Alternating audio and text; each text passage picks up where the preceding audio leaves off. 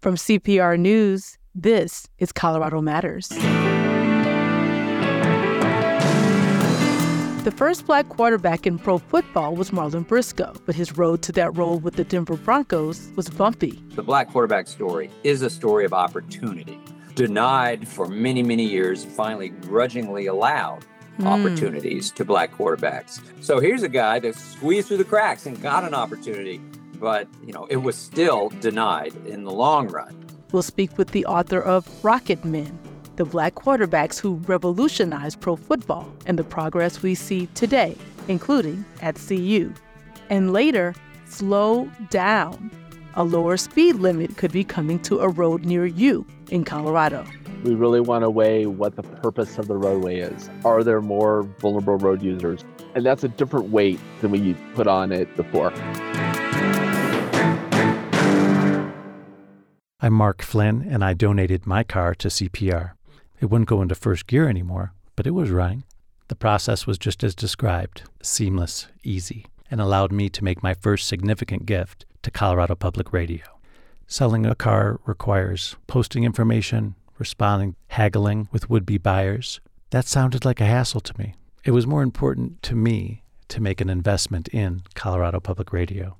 It's easy to donate your car. Just go to cpr.org. This is Colorado Matters from CPR News and KRCC. I'm Chandra Thomas Whitfield. Football season is underway, and once again, all eyes are on the home team, the Denver Broncos, especially quarterback Russell Wilson after arguably a pretty disappointing first season with the team. The big question on the minds of many is whether this season he will live up to his $245 million contract. So far, the Broncos are off to a rough start, and some might argue that Wilson has some extra pressure on him to represent as a Black quarterback. Despite a high number of Black players in the National Football League, the position of quarterback has almost always been dominated by white players. John Eisenberg has written a book that provides an historical perspective. It's called Rocket Men, the Black quarterbacks who revolutionized pro football. Welcome to the program. Well, thanks for having me. Quarterbacks are widely considered the heart of a football team, definitely a focal point, the leader of the offense, and often the face of the franchise. White players have dominated this role. Why is that? For many years, sort of the thinking that a lot of teams had, and of course, these are the NFL, the 50s, the 60s, the 70s. You're looking at all white owners, all white coaches, all white general managers, everyone making all decisions are white. And they had skepticism whether a Black man could be a quarterback. In the NFL, the position was complicated. It was glamorous. And I think some of these guys, it was just a racist ideology. That's the only way to put it. There were questions that were persistent.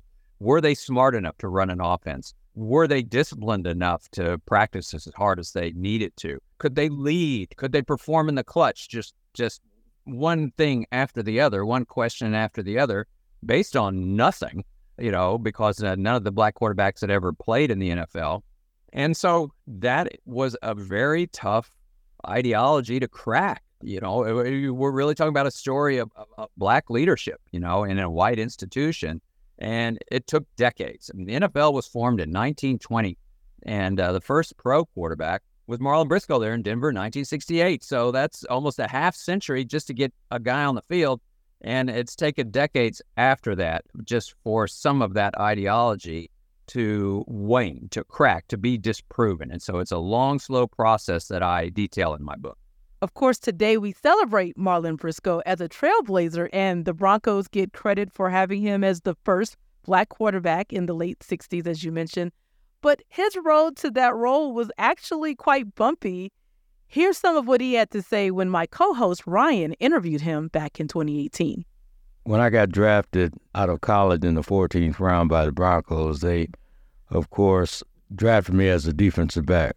That's what they did to Black quarterbacks who, if they did make it to the collegiate level playing quarterback, that's what they did. They said that, you're a great athlete, so you can play other positions. What do you think their reasoning was? Well, because they didn't think a Black man could think, throw, and lead. on that level. I had a stellar career in college as a quarterback. I made All-American, and I negotiated my own contract.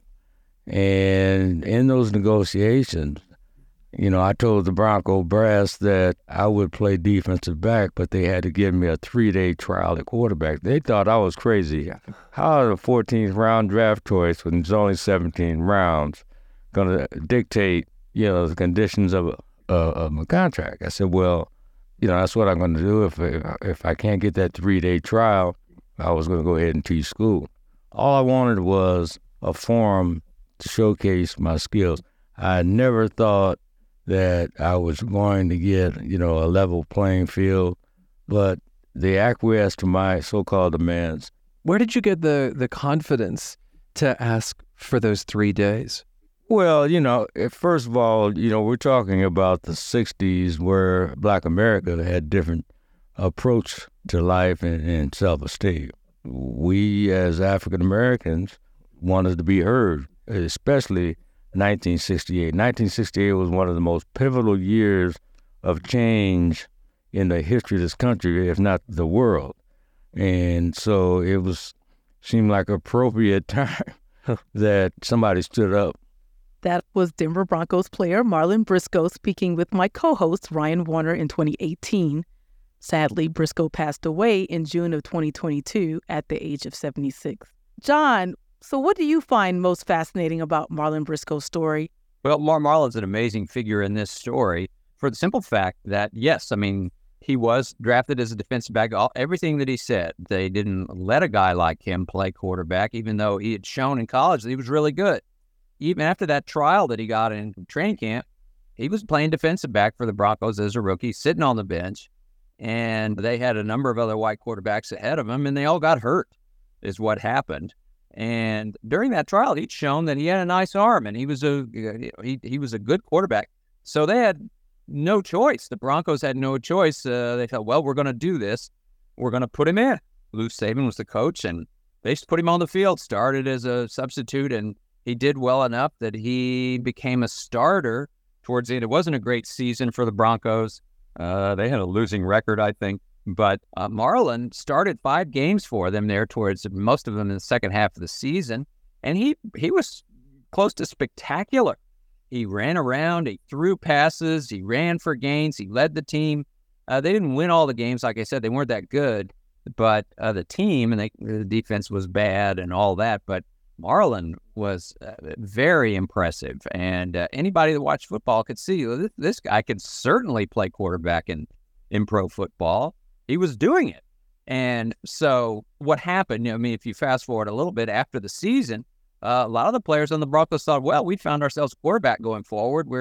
This is great. But the Broncos immediately pivoted away from him. They had several of the white quarterbacks they'd had on the team were healthy again. They traded for another one. And when they had quarterback meetings, off-season meetings to sort of go over strategy and the playbook and everything and brought everybody together, they didn't even invite Marlin. Marlin read about it in the newspaper, and they were shutting him out of the quarterback position. They had no intention of going forward with him as a quarterback. That was absolutely clear to him, to anyone. And so he asked to be traded, and he wanted to leave the team. So in order to have an NFL, a pro football career, he had to change teams and change positions. So what happened to him was totally in keeping with what happened to black quarterbacks back in that era. He went to the Buffalo Bills as a wide receiver, played well for the Bills, got traded to the Miami Dolphins, and had a couple of great seasons on championship teams. And everybody remembered him as being a member of these great Miami Super Bowl winning teams. But in the long run, what he's best known for is he got onto the field. There were no other black quarterbacks in professional football. Really, his historical legacy is that he got on the field as a quarterback for 1 year, half a year, and did a great job. But what happened to him shows exactly the fight that lay ahead. And that was, he just got shut out. You weren't going to get a chance. It happened once. It was a borderline miracle, but, it was not going to happen again to him. And so his story is a real microcosm of the entire story. Yeah, to your point, he won 2 Super Bowls with the Miami Dolphins, and he was a receiver on the 1972 Dolphins team that finished with a perfect season. A great football player and had an excellent career. And when that undefeated team, of course, is famous. And there was a point in the 2009 or 10, they came to the White House, and President Obama was going down the line shaking hands with him. He got to Marlin. He goes, "I know you." He said, "I know you. You're the trailblazer. You were the trailblazer at quarterback." And, Marlin, I don't know exactly what he said, but I think he was pretty honored and flattered that he was recalled that way. And, that is certainly his legacy, the first modern pro black quarterback. I'm sure he and Obama could relate to being first. Absolutely. A lot of people are very gracious, the whole "it's just an honor to be nominated" kind of ideology. But from my understanding, Briscoe never forgot the fact that he lost his starting job in Denver without explanation at all. He thought the hard part was that they would ever let him on the field. Mm-hmm. He didn't think that would happen. And so when they did, what he couldn't figure out was, okay, then they played me for better or worse, and I really did well. I just didn't understand that. Why playing well didn't mean that I could continue to have a chance. The black quarterback story is a story of opportunity, denied for many, many years, finally grudgingly allowed opportunities to black quarterbacks. So here's a guy that squeezed through the cracks and got an opportunity, but, it was still denied in the long run. And so he never could figure that out. He had a close friend in Buffalo, James Harris, who was one of the first pro black quarterbacks. I interviewed James. He said he thought Marlin was bitter. Marlin said, "No, I'm not bitter. I just don't understand really why it happened." It's a bit of a mystery, but when you really look at the long story, the long history of the black quarterbacks, that sort of denial was very common. So what he experienced was what a lot of other people experienced, which was, your opportunity is just taken away.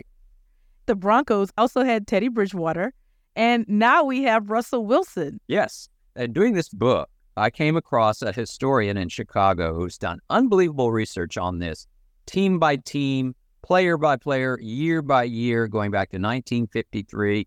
And some teams had done more than others. The Broncos were not at the forefront of that. Even though they had Marlin Briscoe, they were predominantly white quarterbacks. There were some black quarterbacks along the way. The door had opened wide, and a lot of teams were taking chances, certainly in this century. The situation is not what it was.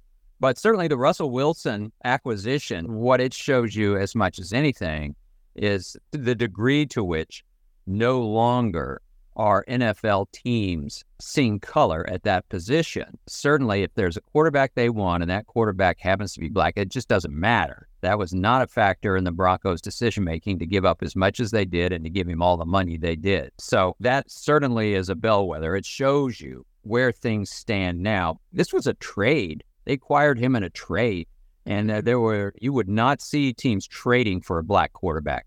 And I'm talking just 15 years ago, you wouldn't have seen it. So things are changing dramatically. The manner by which Wilson got to Denver certainly is an indication of that.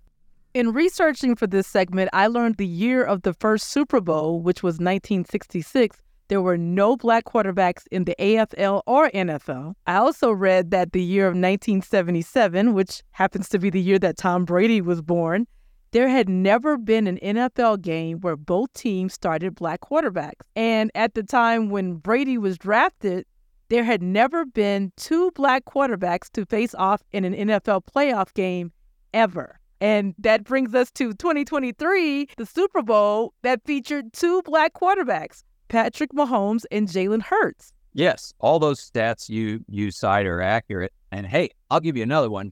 It wasn't until 2017, 6 years ago, that the NFL could say that every team in their league had started a black quarterback in a game.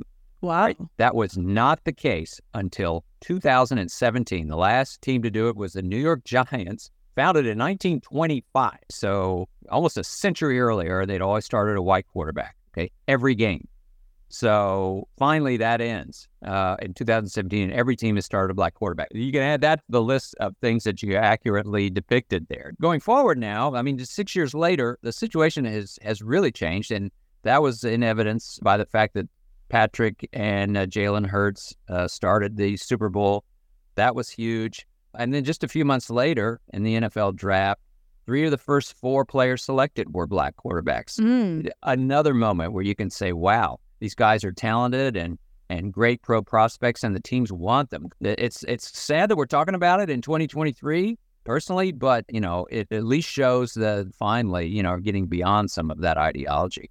In my intro, I said that all eyes are on the Broncos right now, but truth be told, even more eyes are on the CU Buffs team right now, thanks to the arrival of Coach Prime, Deion Sanders. They've had a great start, led by his son, Shedeur Sanders, who is, of course, a black quarterback. What do you think needs to be done to recruit more black quarterbacks on the college level? Well, Shedeur Sanders is a great example. He certainly brings to the fore many aspects of the story. He was at an HBCU before he came to Colorado. That's historically black college. And there were a lot of doubts about that level of football. So that's one thing that had to be overcome.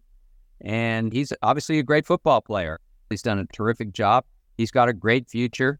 And he's come of age at a time when the opportunities are there. Certainly, black quarterbacks actually had chances in college football before the pros. It became more prevalent for black quarterbacks to play in the 1980s, 1990s. There were far more in college football than the pros. And, not so many in the South, the Southwest, different parts of the country. But, of course, even that has changed long ago.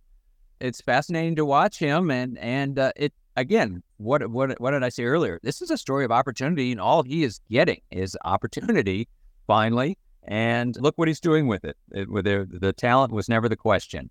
It was the opportunity to play at this level, and he is proving himself to be, more than up to it, and certainly changing even more minds as we go, almost on a weekly basis. Today, we're talking about the historical perspective of the dearth of black quarterbacks over the years in professional football. But there's also been a huge discussion about the need for more black coaches in the NFL. Do you consider these two issues related? I do. And here's how it comes about in my mind. If you go through the coaching ranks, the lack of black coaches is a huge problem right now in the NFL. Head coaches and not enough black coordinators, major assistant coaches, position coaches coming through the ranks. It's improving, but yes, you need more of that. The way the situations are related is this, where there is, in this day and age today, if you're Russell Wilson or if you're Patrick Mahomes, you're coming out of college, you're a star, Lamar Jackson, you're going to get drafted, you're going to get an opportunity. Those high draft picks, they're going to play. That's great. But what we have not seen much of is the journeyman, the black backup quarterback, a guy that maybe isn't a star. He's just, for lack to use a sports term, just a guy. All right. And he's maybe can play 10 years, mostly as a backup. Just haven't seen many black players in that role. It seems that's sort of the last vestige of that old reflex. Teams seem to trust white players more in that role. It's one that requires them to, they're not going to play. You have to be disciplined. You have to be ready. And I'm not saying that the teams just automatically think the black players can't do that, but there seems to be some sort of holding back. It's improving.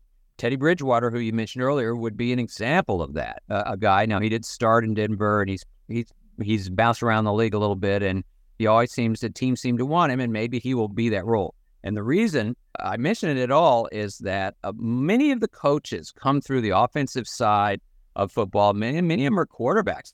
Some of them weren't good enough to play in the pros, but you'll see a quarterback become coach, and that is a real pipeline. And so the lack of this black backup quarterback, to me, Doug Williams, who is the first black quarterback to win a Super Bowl, mentioned this specifically to me in our interview. He said, the more black backup quarterbacks you see, you're going to see more coaches come out of that ranks, and that could address this coaching dearth. More Teddy Bridgewaters, guys that are hanging around, learn the game, because that's how you really learn pro football, is you hang around 10, 12 years, you're in meetings, you're carrying a clipboard, you're watching, and you just move naturally into coaching. So I think the more black quarterbacks you see in the NFL, maybe not necessarily stars, just a larger population, you're going to see more coaches. And I think that has the potential to change that situation. Why do you think some of the black quarterbacks who have been successful in the NFL have trouble getting even backup jobs once they're past their prime, they don't seem to last long on the downside of their career. That's another issue that I list in my book, and that is second chances. Second chances, yes, once, even if you've been good and you move on, that's it. It's that backup role that I'm talking about. If your days as a star are over and you're a black quarterback, it's not always the easiest situation for you. One can only hope that teams come to understand that these guys that have been playing in the league 8-10 years or whatever, they certainly can handle that role, should handle that role, and they would be great in that role. Hey, when Doug Williams won the Super Bowl for the Washington, it was then the Redskins, now the Commanders, he was a backup for half of that season. He was a backup near the end of that season. He just earned a starting job as the playoffs began. What it all says is if the superstars, no problem. But you'll know things are really changing when you see the overall population, the sort of journeyman quarterbacks, as many blacks as whites, and that is not the case at this point. This is a case where you need opportunity. One thing I cited in my book, there was an academic study that came out about 10 years ago, and it studied just the language in which, going into the draft, using draft prospects, the language that was used to describe black quarterbacks and white quarterbacks. And it was a fundamental difference. This study found that the white quarterbacks, it was always, well, they're smart, they're students of the game, they understand grasping this and that. And the black quarterback was generally more so, oh, he's a great athlete and amazing athletic potential. Not talking about his mind as much as his body. I think it's an outgrowth of that. The mind is what needs to be emphasized. A guy like Patrick Mahomes, everybody sees his unbelievable arm. Well, they have no understanding of the fact, or don't see the fact, that he's incredibly quick at commanding a playbook, changing plays at the line of scrimmage, incredibly sharp and fast. I think a lot of people in the Colin Kaepernick story have, I interviewed Kaepernick's offensive coordinator's first years in San Francisco. And he said that guy, what I remember most about him was he came out of college as a 4.0 student, and it didn't matter what I put in front of him. He just grabbed it in a heartbeat, and complicated offensive philosophy. He could change plays at the line of scrimmage. Incredibly smart guy. And, you just don't hear enough about that. And when you start hearing that kind of stuff, that's when you'll really know that it's changed, that people will, comment on the intelligence as much as their athletic ability. Can you give us the Cliff Notes version of the 5 other quarterbacks you mentioned in your book as revolutionizing the game? I titled this book Rocket Men as a compliment. Certainly you look at the black quarterbacks playing football today, they've changed that position. The old stereotype of a white drop back quarterback, which all NFL teams wanted really as recently as 2010. I mean, Tom Brady, Peyton Manning, Eli Manning, just those were the guys that were winning Super Bowls. All those teams wanted them. And the next example of a player like that is what they wanted. But it finally changed, I think, in 2011, 2012, coming into the league. Cam Newton, Colin Kaepernick, Russell Wilson, Robert Griffin III, 4 guys who were unreal talents. And they had everything. They were smart, they were big, they were fast, they could throw, just everything. And so the NFL at that point finally decided we're going to shed that stereotype. We're going to let these guys play how they play. Their team said, we're going to take advantage of what they do, that they can run. We're not going to make them stand in the pocket. And all those guys just came in and just turned the league upside down. Kaepernick was in the Super Bowl as a second-year player. Russell Wilson won a Super Bowl as a second-year player, was back in another one as a third-year player. Those guys were just phenomenal. That began the real change of the quarterback position in the NFL. You fast forward to today, and every game you see, the quarterback is on the move. He's running around. He's not stationary, and there's a lot of creativity and a lot of guesswork from defenses of what's going to happen back there. It's a far cry from what it was. And so those guys really revolutionized, I think, the sport and paved the way for the guys that are playing now. I titled it Rocket Men because if you watch them play, there's no way you can say they're anything other than rocket men. But I also wanted to serve as a compliment to the people who didn't get the chance along the way, because all they lacked was opportunity. And I'm talking about Marlin Briscoe going forward. There were a lot of guys that probably could have done what those other guys did. However, they didn't get the chance, but let's give them their credit because they were stars in their own right. They just didn't get the chance. As we speak, there is some notable progress in the NFL. For example, 14 black quarterbacks started in week 1 this year, breaking the record of 11 set last season. It's the third time in 4 years that a new high mark has been set in that category. And some of those starters include who we've already mentioned, but also Justin Fields, Jordan Love, Bryce Young, C.J. Stroud, and Anthony Richardson, just to name a few. And the 2023 NFL Draft marked the first time in league history black men were selected as the top 3 quarterbacks taken in the draft. So lots of movement in this area. There is real movement in this area, and it's great to see, and it's long overdue. And I would say this: these guys, they're really good players. Some of them are young, some of them are old. It is finally happening, and the fact that the league put out a press release on it tells you something. So acknowledging it, acknowledging the significance, acknowledging the milestone. Yeah, that's really something. That's good. I would say it's definitely great. It's also an indication of what could have been. When you go back and look at guys in the 60s, the 70s, and the 80s that didn't get that chance to play, real talented guys. The guys that are playing today stand on their shoulders. There's no question. And I think it's really important to shine a light on the fact that this is something that happened. Black men could not play quarterback in the NFL for a long time. And it was a classic case of denial by stereotype. And it went on and on and on. And it took a long time to be dispelled. It makes you appreciate what's going on now, makes you appreciate it more, and certainly feel like, let's make sure that it doesn't happen again. Before we wrap up, any predictions you want to share for the 2023 NFL season? Who should we be looking at? And should Broncos fans be on Priceline right now, scoping out plane tickets and hotel rooms for Las Vegas? Super Bowl 2024, or not so much? Well, I'm a fan of Russell Wilson. There's 2 chapters on him in my book, and just a fascinating and unbelievable football player early in his career, the success he had as a young quarterback.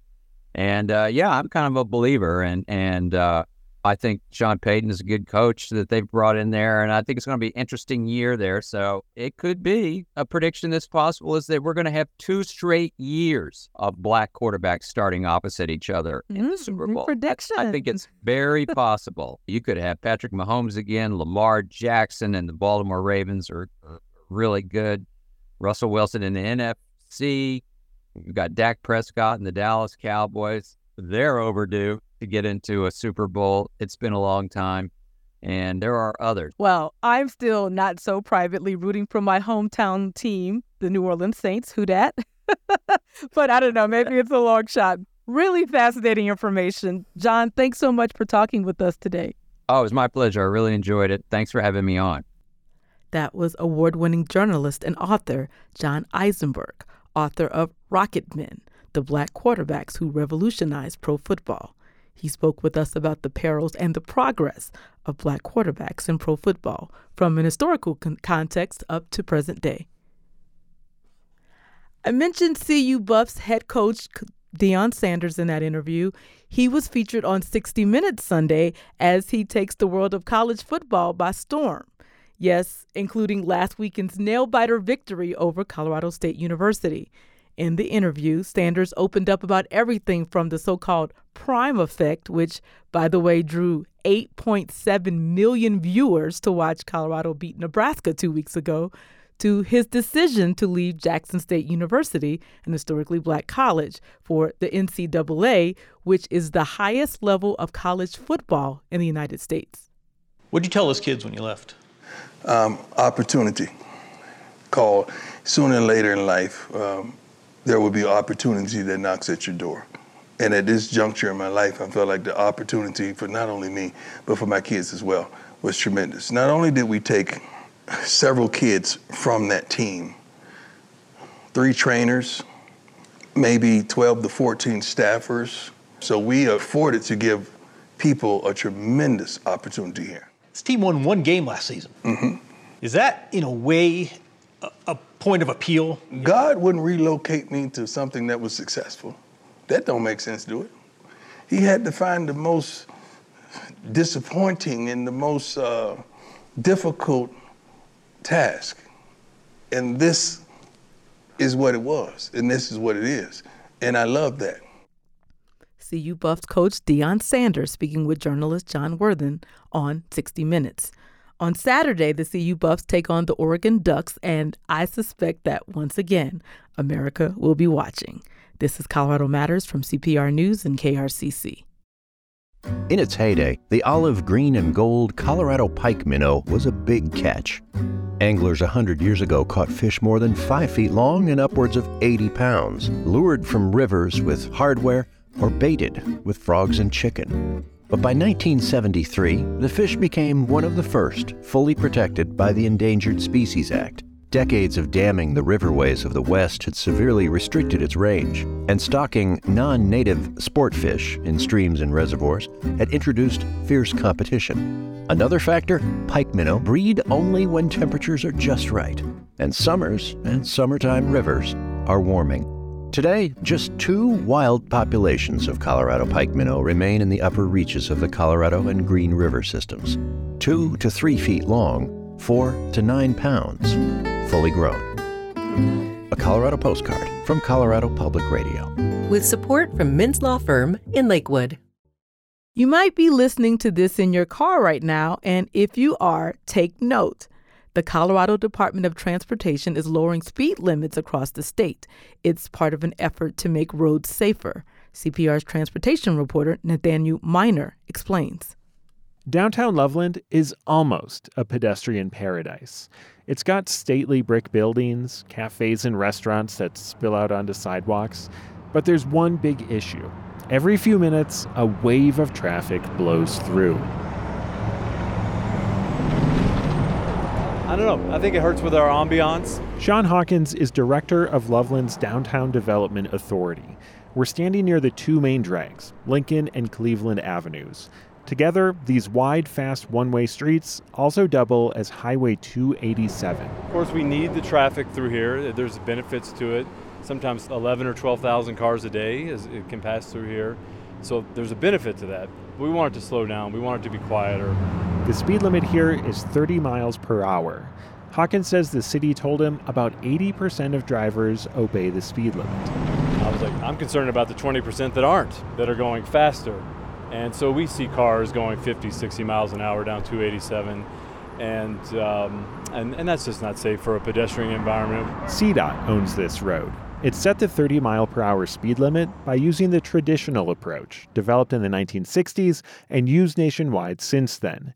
Benjamin Achimovich with CDOT says it's called the 85th percentile method. It's what the majority of travelers on any roadway feel comfortable driving at. The old method essentially allowed drivers to set their own speed limits by measuring the speed traffic was already going and using that data to set the limit. But Americans like big cars and driving fast in them, so the traditional approach was resulting in higher speed limits, which led to higher speeds and ultimately more dangerous crashes. So Achimovich says CDOT is embracing a new method, one that allows engineers to take into account the context of the road. We really want to weigh what the purpose of the roadway is. Are there more vulnerable road users? And that's a different weight than we put on it before. CDOT used that new technique in Loveland. The speed limit here will soon be lowered to 25 miles per hour. Other states like Oregon have adopted similar policies, and the federal government is exploring it too as a way to make roads safer. But not everyone is a fan of slower speeds. It's a low traffic day today, which kind of makes it easy for me to drive my normal speed. Warren Musselman lives in Pinewood Springs, between Lyons and Estes Park. What is your normal speed? Well, certainly at least the speed limit. 45 is what, I've gotten used to here. And I know I kind of get a little annoyed when people go slower than that. Musselman is driving me down this relatively rural highway. He keeps it between 50 and 55 miles per hour.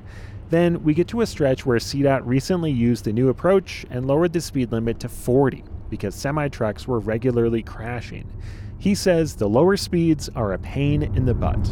Usually when I'm going to town, I'm a man on a mission. I'm going to Home Depot, I'm going to the grocery store, or I'm going to doctor's appointments. And I know exactly how long it takes. Even leaving 5 or 10 minutes extra, sometimes I'm still late, and it's because of traffic moving slower than the speed limit. Musselman admits he likes to drive fast, but he says his complaints are about more than just that. He's worried about safety too, because locals like him drive fast and tourists in heavy trucks drive really slow. I think that the lower speed limit has actually made it more dangerous because you have greater speed differentials that are occurring between local residents who drive the road at 50, 55, 60, and you've got people who are driving 40. Achimovich with CDOT says wide gaps in speed between drivers is a big problem across the state. One solution is to set different speed limits for cars and big trucks. Another is more enforcement.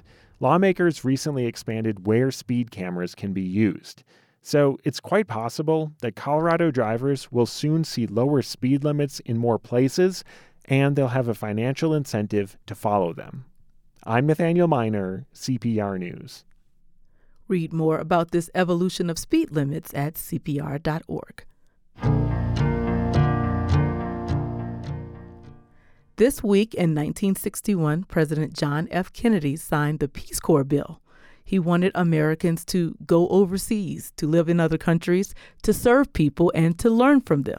Here is Kennedy in a recruitment video from the Oval Office. The willingness of all Americans, men and women, young and old, to serve in the Peace Corps, to serve in all parts of the world, to serve at little pay, to do jobs that most of them have never done before, is one of the most encouraging manifestations of the American spirit that this country has seen in many years. The Peace Corps gives us a chance to show a side of our country which is too often submerged. Our desire to live in peace, our desire to be of help. Denver filmmaker Alana DeJoseph served in Mali, West Africa in the early 90s. In April, we spoke about her documentary called A Towering Task, the story of the Peace Corps. John F. Kennedy's administration was new and pretty much anything looked like it was possible, even what was then the dream of sending people to the moon. It seems like the Peace Corps kind of caught the mood of the moment. What were those early days like after it was established? It was exciting. There was glamour around the Peace Corps. Everybody wanted to somehow be involved with the Peace Corps. It wasn't just the big talk around town in Washington, D.C., the entire country was excited about this new idea. And Sergeant Shriver, John F. Kennedy's brother-in-law, who was appointed as the first director of the Peace Corps, he rode that wave. He was so thrilled about creating this brand new agency, this brand new concept, and how do we relate to the rest of the world, that he pulled people from all over the country, from all kinds of professions, from all kinds of backgrounds. And so he had all these brilliant minds coming together, and there were no limits on who he called in. He had, I think, a basketball star. He had people out of academia. He had people from the nonprofit sector. He just pulled everybody in, and it was so exciting, just a thrilling time, a very hopeful time. When you talk about it, I really get that sense of the excitement that was there. So there were skeptics of the idea early on. What were their arguments? Well, the Foreign Service establishment especially was very concerned because they were worried that these would be untrained young people that would be not sensitive to the diplomatic efforts going on around the world. And so they were afraid that these young volunteers would be tripping over the rules, would be offending different cultures, would be getting Americans into trouble all around the world.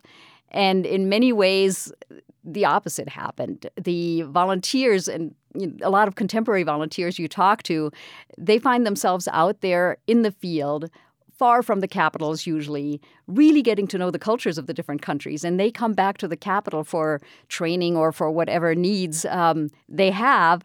And they will look at the Foreign Service establishment saying, you don't know what's going on in the country because you people don't really leave the capital all that much. And we're the ones who are out in the field. So it's so interesting to see what concerns were out there. And then, of course, the various countries around the world were not sure what this Peace Corps thing was going to be. Of course, it's a political gesture when you have Sergeant Shriver showing up in your country saying, hey, we invented this new thing. We've got the Peace Corps. Can we send you some volunteers? The answer isn't necessarily always, yes, absolutely, we need volunteers, but it's the brother-in-law of the U.S. president is asking me. So how is it handled? Is it really something that the country needs, or is it something that is being invited for diplomatic reasons? It's not always that clear cut. So in India, when Sergeant Shriver showed up, the response was very clear. It was oh yes, send us your young people. They have much to learn from us, which just was so insightful right away from the beginning, realizing that the Peace Corps was not going to be America, neocolonialism, white saviorism heading around the world, sharing this wisdom, but really more learning humility, learning to listen, connecting on a people-to-people level, and appreciating the fact that we oftentimes know very little and have so much to learn from the rest of the world. Well, I'm going to ask you about that savior idea a little bit later, but what sparked this big idea of sending American volunteers overseas? John F. Kennedy had a very international mindset from the beginning. So he was very interested in connecting on more diplomatic levels and less on a war level or resource or transactional level. And I understand he actually mentioned it and made a campaign promise, essentially, to create this. Yes, so it wasn't purely his idea. I don't want to misstate this. He was the one who made it a reality. Hubert Humphrey had already mentioned the Peace Corps. Grew out of this notion of the Point 4 program of engaging with economic development with other countries. And there were all kinds of other efforts going on in some other countries. So Canada had something going on. Great Britain had something going on. Australia had something going on already, where they were sending volunteers to other countries to work with other cultures. What made Peace Corps very unique in many ways, and it continues to be one of the only programs that has such a balance in its philosophy between cultural exchange and economic development. So Peace Corps' mission is world peace and friendship. It's a giant umbrella, and it's very nebulous, and it's hard to pin down what that really means. But it says it wants to achieve this mission through 3 goals. And the first goal is to send trained people to other countries that request them. So this is capacity building. This is what we kind of see as traditional economic development. But then goal 2 is for other cultures to get to know Americans, and goal 3 is for Americans to get to know other cultures. So 2/3 of the mission are about cultural exchange. And a lot of development agencies or a lot of countries that formed organizations similar to the Peace Corps over the years drifted more and more towards just focusing on economic development, just the digging wells, the building bridges, the teaching in the schools. And the Peace Corps has held fast to this even balance or somewhat even balance between cultural exchange and economic development. And anybody who studied any kind of economic development over the years knows it's fraught with problems. There are so many projects that do more damage than good, or that are really successful for a couple of years and then they disappear. The cultural exchange part is something that lasts forever. For me, for example, I was in Mali in West Africa from 92 to 94. Whenever I see a TV program, or, nobody opens newspapers anymore, but when I scroll through my phone newspaper in the media industry. Exactly. When I see Mali mentioned, I have a completely different focus on it. And I get very frustrated when I hear people talk about Africa like it's a country, because I was there and I was in a very specific country, and Malians would have been very upset if you had confused them with Senegalese or Ghanaians. But yet it happens all the time. And that's, I think, where the strength of the Peace Corps really lies, because volunteers are there for 2 years. Another thing that is pretty unique about the Peace Corps, you don't have us Americans going overseas for extended amounts of times like that, other than in the Foreign Service. As you mentioned, you were assigned to Mali. What did you go in planning to do, and how did that turn out? Well, I was 22 when I joined the Peace Corps. I had just graduated from college. I had a degree in business and I had a degree in theater.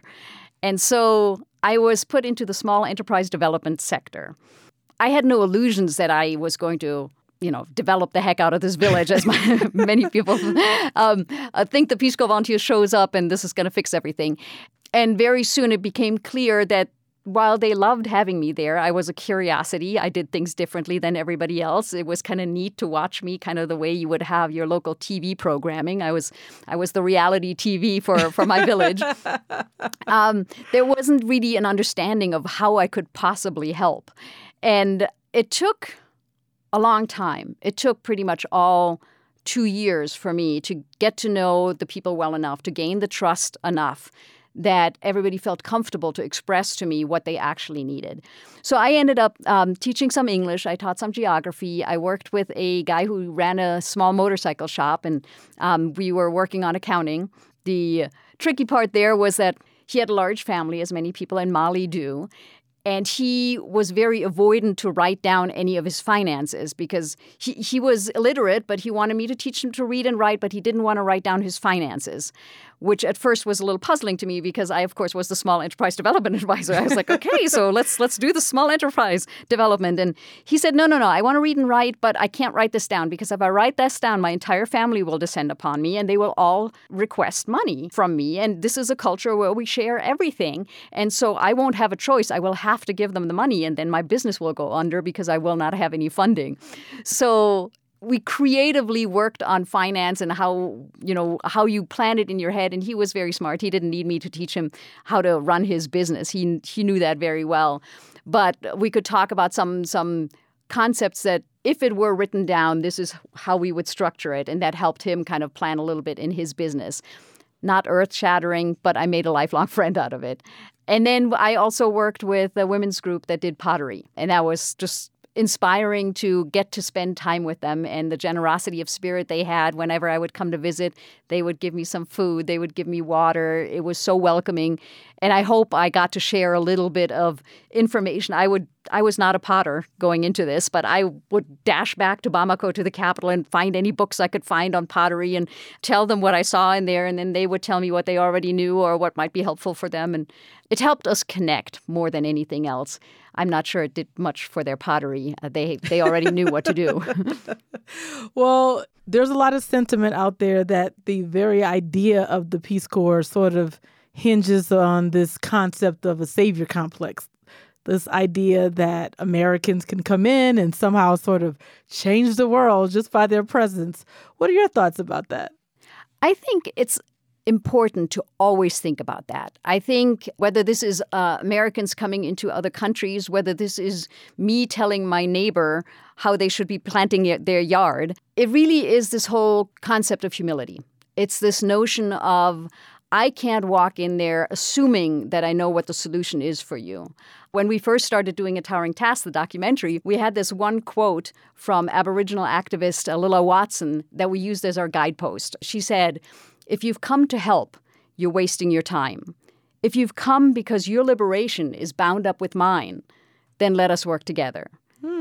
And to me, that was the whole notion of the Peace Corps. This is not about one person helping another because they have a power differential or a knowledge differential.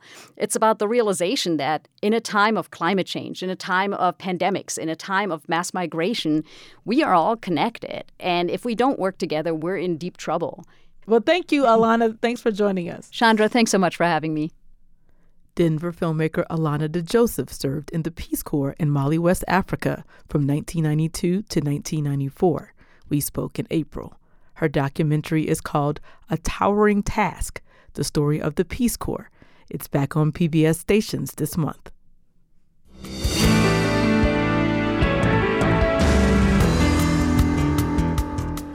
Thanks for joining us today. I'm Chandra Thomas Whitfield. This is Colorado Matters from CPR News and KRCC.